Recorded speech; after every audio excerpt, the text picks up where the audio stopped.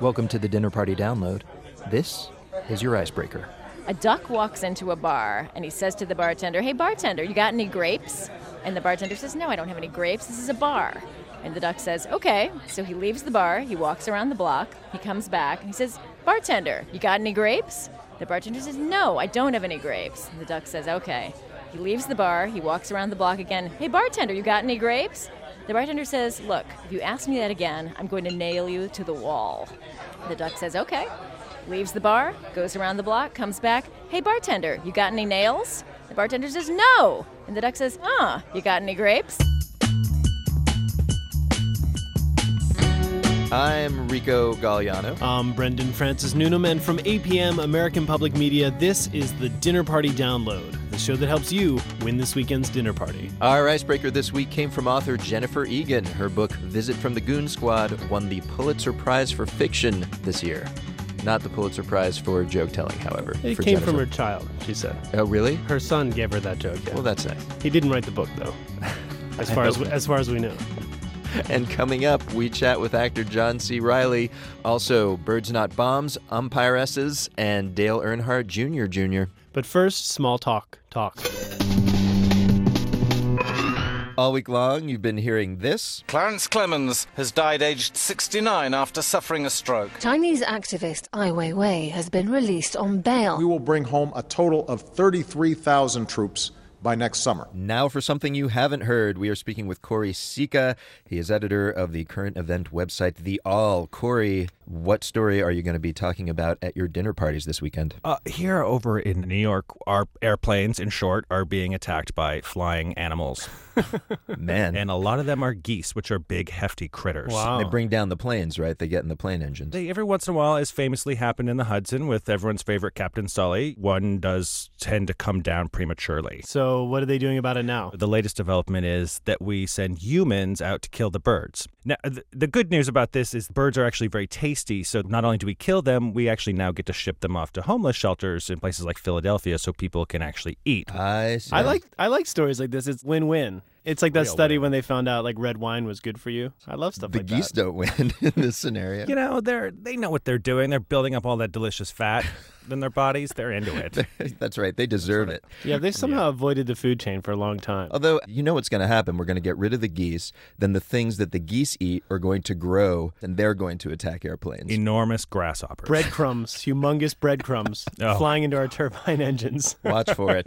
Corey Sika, thanks for the small talk. Gents. And now, time for cocktails.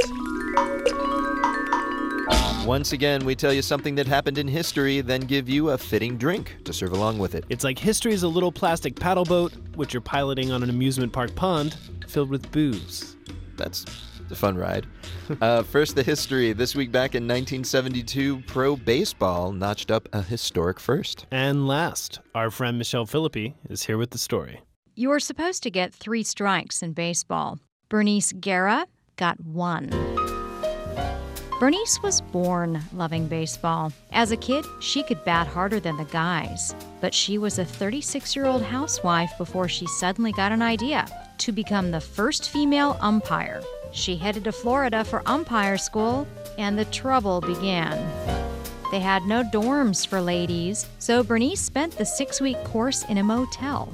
Then she signed a minor league contract, which was revoked 6 days later, partly because the league found the players' language too salty for a lady.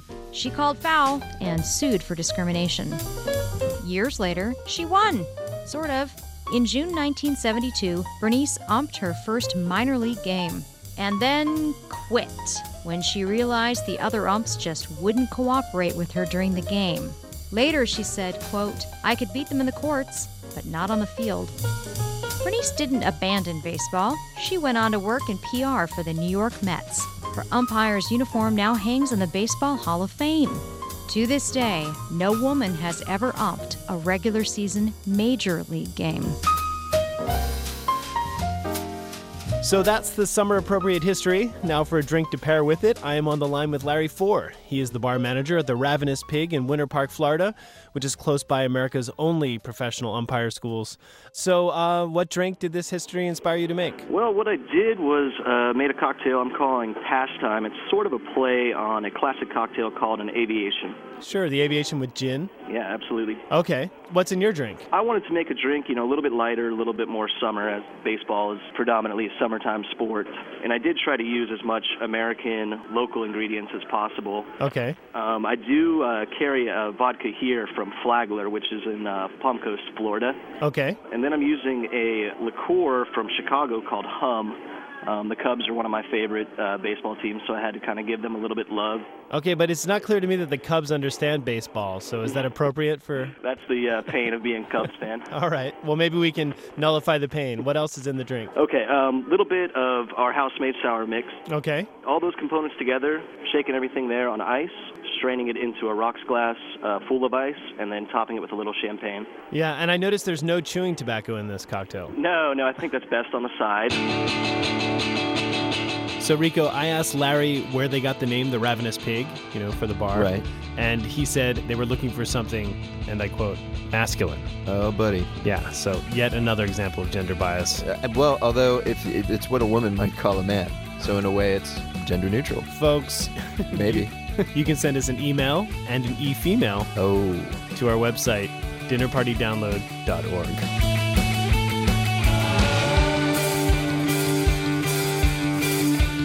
Our guest of honor this week is actor John C. Reilly. You have seen him in Oscar-winning films from P.T. Anderson and Martin Scorsese, and broad comedies like Talladega Nights and Walk Hard.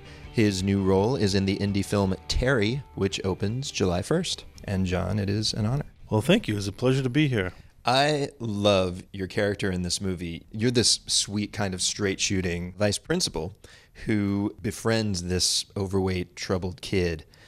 Was there a guy like this maybe in your own life? Not in particular, but I have had a lot of mentors over the years, and I did have a guidance counselor, which I also am in the story. My character is both the vice principal in charge of discipline and the guidance counselor, the person that you turn to in your hour of need. So, reflecting our modern economy, I think. Yeah, maybe that was it. It was downsizing.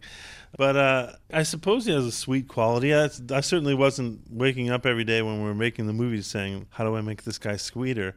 If anything, he's such a flawed mentor. He totally loses his cool with some of the kids. He's just really annoyed. And then with other kids, like this kid in the wheelchair, he's totally empowering and makes the kid feel like he's the coolest kid in class. Terry Thompson. There's two groups of kids who stand out here, okay? There's the good-hearted kids, and there's the bad-hearted kids. And which one am I? Well, you strike me as one of the good-hearted ones, Terry, which is why I'm upset that we have to meet here today for reasons of discipline. Sit down, Markson! Sit down! In the chair! There's something wrong with that kid. All right, he's yelling there. But, I mean, he's still sympathetic to these kids. I mean, even the guy that he's yelling at there, he doesn't think he's a bad-hearted kid. Yeah. What I think makes this story really special and original is it doesn't have a mean quality. I mean, I'm getting, at this point, worn down by the celebration of things mean, whether it's a judge on some reality television show judging a contestant in a really mean, kind of inhumane way, or whether it's, a comedy of cruelty where, like, I just don't find meanness an entertaining or attractive thing to watch.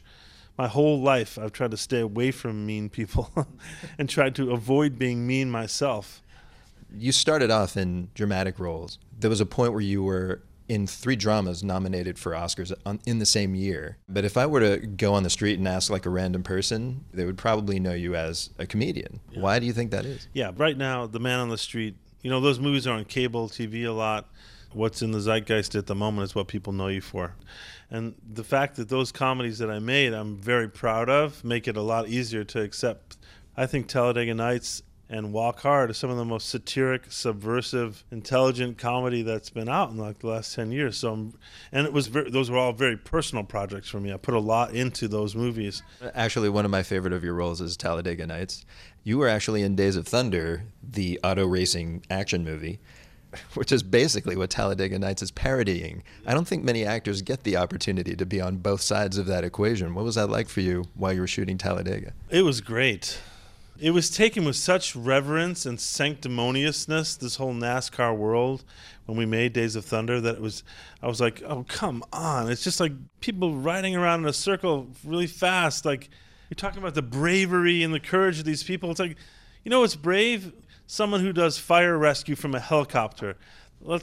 Anyway, so you understood at the time that this is eminently parodiable movie. Well, I remember the day when and Robert Duvall is one of my favorite actors of all time, but I remember the day when Robert Duvall had to deliver a monologue to the car that I thought, we have just stepped over the boundary of something here when one of our greatest actors is being forced to deliver a monologue to a car. All right, we have 2 questions that we ask everyone on the show. The first one is, if we were to meet you at a dinner party, what question would you least like to be asked?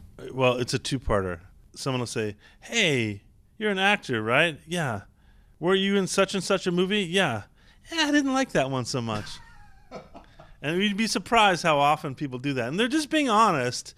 But it's like, really? That's your lead-off question? You were in that movie, weren't you? Yeah. Yeah, I didn't care for that. Okay, well, take care. All right. Our second question, tell us something we don't know. Tell you some scintillating fact about myself. It doesn't have to be about yourself. Like Sally Hawkins told us that crows recognize human faces and pass along that information to their kin. Crows can talk. How about that? Really? Yeah.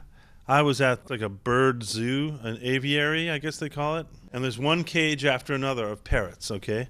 And then we get to this last cage with an enormous black crow in it. And a sign on the bottom says, "Hi, my name's Charlie. I can talk." And we're like, wow, who knew crows could talk? And so everyone's standing around going, hey, Charlie, Charlie, want a cracker? Hey, Charlie, say something. Hey, Charlie, hi, Charlie, hello, Charlie. Come on, Charlie. Hey, Charlie, what are you doing? Charlie. And the crow's just like looking in this weird bird-like way. And then he's going, caw, caw, looking at people. And then finally, after about 10 minutes of this, everyone starts to like get dejected, like this sign is a joke, the bird doesn't actually talk. And just as everyone starts to turn one of their shoulders away from the cage, Charlie goes, who, what, when, where, why? As clear as a bell. And everyone shocked turns back and looks to the cage, and then he goes back to caw. But now it sounds like he's saying the word caw, not making a crow sound, but saying caw. Caw in crow means, yeah, that's right. So they're pretty smart birds. I concur. Who said that? Sally Hawkins, the British actress. Ah, good on you, Sally. Okay, so Brendan, just to recap. Okay. Crows can recognize human faces. They can tell their kids about those human faces. Now we learn they can talk like people. It's really scary. Well, I don't know, man. Yeah, I mean, if crows keep it up, they'll just end up home on the couch. Like slap on a lap band, watch The Voice. It's more human than human. That's right. Ladies and gentlemen, while you're there on the couch, you should check out our Facebook page. It's facebook.com/dinnerpartydownload. You can just slingshot yourself there via lap band. So we've met our guest of honor. Now for the main course, the part of the show where we learn about food. So, Rico, you know how there's always a new drink in the beverage aisle that kind of claims to cure cancer and tastes good? And yeah, that's called snake oil. Not quite, but Love that's actually a really good idea. Right? Like artisanal snake oil, free-range snakes. We'd be all set. Yeah, totally. We could start a boot business on the side. Exactly. That sounds fun. But anyway, the buzzy beverage these days is called kombucha. Of course. I've had it. I like it. But I'm skeptical about whether or not it has all the health properties people say it has. You? Skeptical? That's right. Believe it or not. I'm skeptical. It has not eliminated my skepticism. So I decided to investigate the drink. I paid a visit to the owner of Kombucha Brooklyn, right, which is one of a new breed of kombucha companies trying to push this drink into the mainstream. My name is Eric Childs, but in these parts they call me Kombucha Man. Now, did you give yourself that name? No, actually I didn't. And let me just correct everyone. It's not Kombucha Man. I'm not a superhero. I'm just a chill dude who hands out booch. See, right away you're using this phrase booch, and I've encountered kombucha in various circles. I've never heard it called Buch? Maybe it's an East Coast thing, but we in New York we just don't have time to say kombucha, so we just abbreviate everything. But that's not your word? Hey, babe, hey, might be my word, I know once I started saying it and we started using it, I started saying it more, but hey, that's how many words in your life are you like, hey, I invented that. But it kind of guesses something, which I think kombucha, the people that are aware of it, it is kind of like this hippie, health tonic. But that's a little alienating for maybe a more mainstream audience. And so I'm wondering if Buch is not a way to kind of make it a little more accessible. Yeah, no, that was a part of the whole package, actually. Kombucha Man, Buch, Kombucha Brooklyn, the whole project was taking this, I love hippies, but that hippy-dippy drink and turning it into something for the whole world. For the Verizon guys who work out in my gym to the 30-year-old mom in Park Slope working out at a yoga studio. For those who don't know, because a lot of people don't know, what is kombucha? Kombucha is simply a fermented tea. It's a ferment made up of bacteria and yeast. So we all drink wine and beer. It's a yeast ferment. Kimchi, sauerkraut is a bacterial ferment. Kombucha is a ferment made up of yeast and bacteria. A lot of people come to kombucha largely for probiotics, which we find in yogurt and kimchi and other stuff. And that's good because it kind of heals your stomach. You need those things living in your kind of stomach to help you break things down. Yeah, well, I mean, to be totally frank, the majority of the probiotics don't really make it to your system. The prebiotics really are where all the magic happens. It's where you get the high. It makes you feel better after you've had a hardcore night drinking. It's really the magic of kombucha are all those acids. The magic of kombucha, the word kombucha, there's a lot of mysticism surrounding all this stuff. But there are some scientific principles at work. I'm trying to figure out that line. Yeah, the line is very fuzzy. I've read, there's about 100 books on kombucha, and there's countless websites. Most people believe it says kombucha in the bottle, it's kombucha, and it's going to be awesome for you. Where the reality is, yes, it's going to be awesome for you, but there's a big spectrum to that.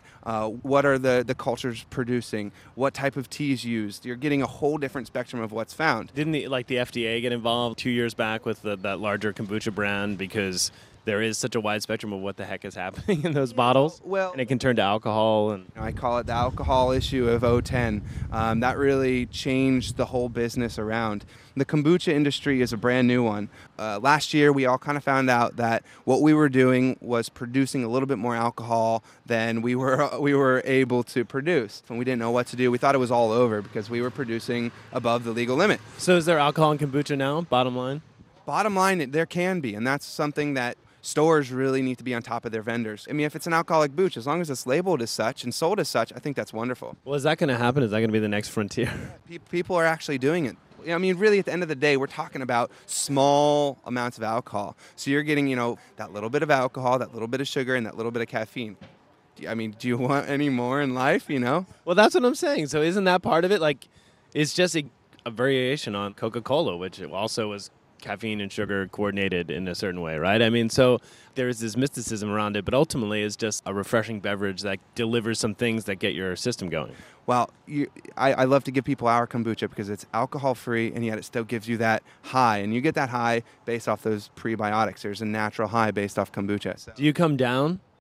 You don't have a crash. No, you don't have. How is this? This is like the high they've been telling us for years. Like, you never come down. This seems... Your system, yeah, I mean, you can really get jacked up on Buch. It's no joke. So, Brendan, your skepticism, was it alleviated at all? Well, I don't know if I go in for the magic, but I do like tea, and I do like bitter things. All right. Surprise. So you'll sip it on occasion? I sip it on occasion. It has not replaced the original kombucha in my life, Tanqueray, which has both pro and pre-boozotics. Sure, healing properties to the max. Well, I don't take no stuff. I'm jumping jack flash. The bad guys try to do me in, but I'm too smart for that. And that's the Dinner Party download for this week, folks. Special thanks to Jackson Musker, Ravi Carmen, Tracy Samuelson, and Susie Lechtenberg. And if you enjoyed the show, we'd appreciate it if you took a moment and shared your thoughts in the comments section of iTunes. Please. That will help with our world takeover plans. Thank Yes. you. Now we leave you with one for the road, a song to listen to on your way to or returning from this weekend's dinner parties. The song is called Skeletons, but that's less important than the band's name, which is Dale Earnhardt Jr. Jr. A little NASCAR name for John C. Reilly. Bon appetit, appetit. I guess I've been bruised if we were to speak plain. Every bruise that comes to flesh makes its mark on the brain. You say it's always been and always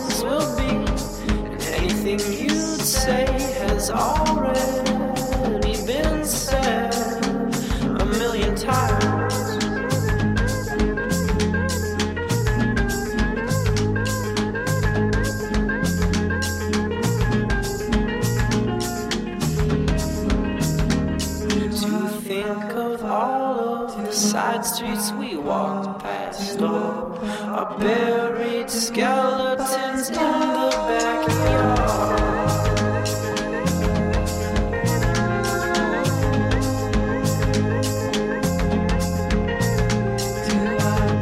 So you think you've moved me to change? How could I be moved when I want to move away from this place? Things you think you know or you may have seen might have come to pass if your hands had been kept clean.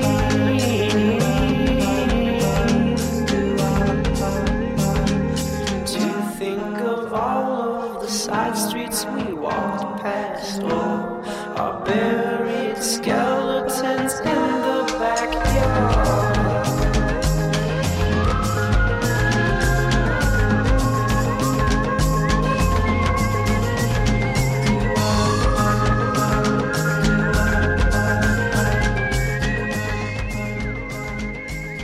I'm Brendan Francis Noonan. And I'm Rico Liano. Thanks for listening. Nice show. Yeah, I agree. What are your plans tonight? I think I'm just going to loaf around, crash on my couch, play Call of Duty. Wait a second. Hey, Rico, it's Jackson in the booth. There's a phone call for you. Oh, no.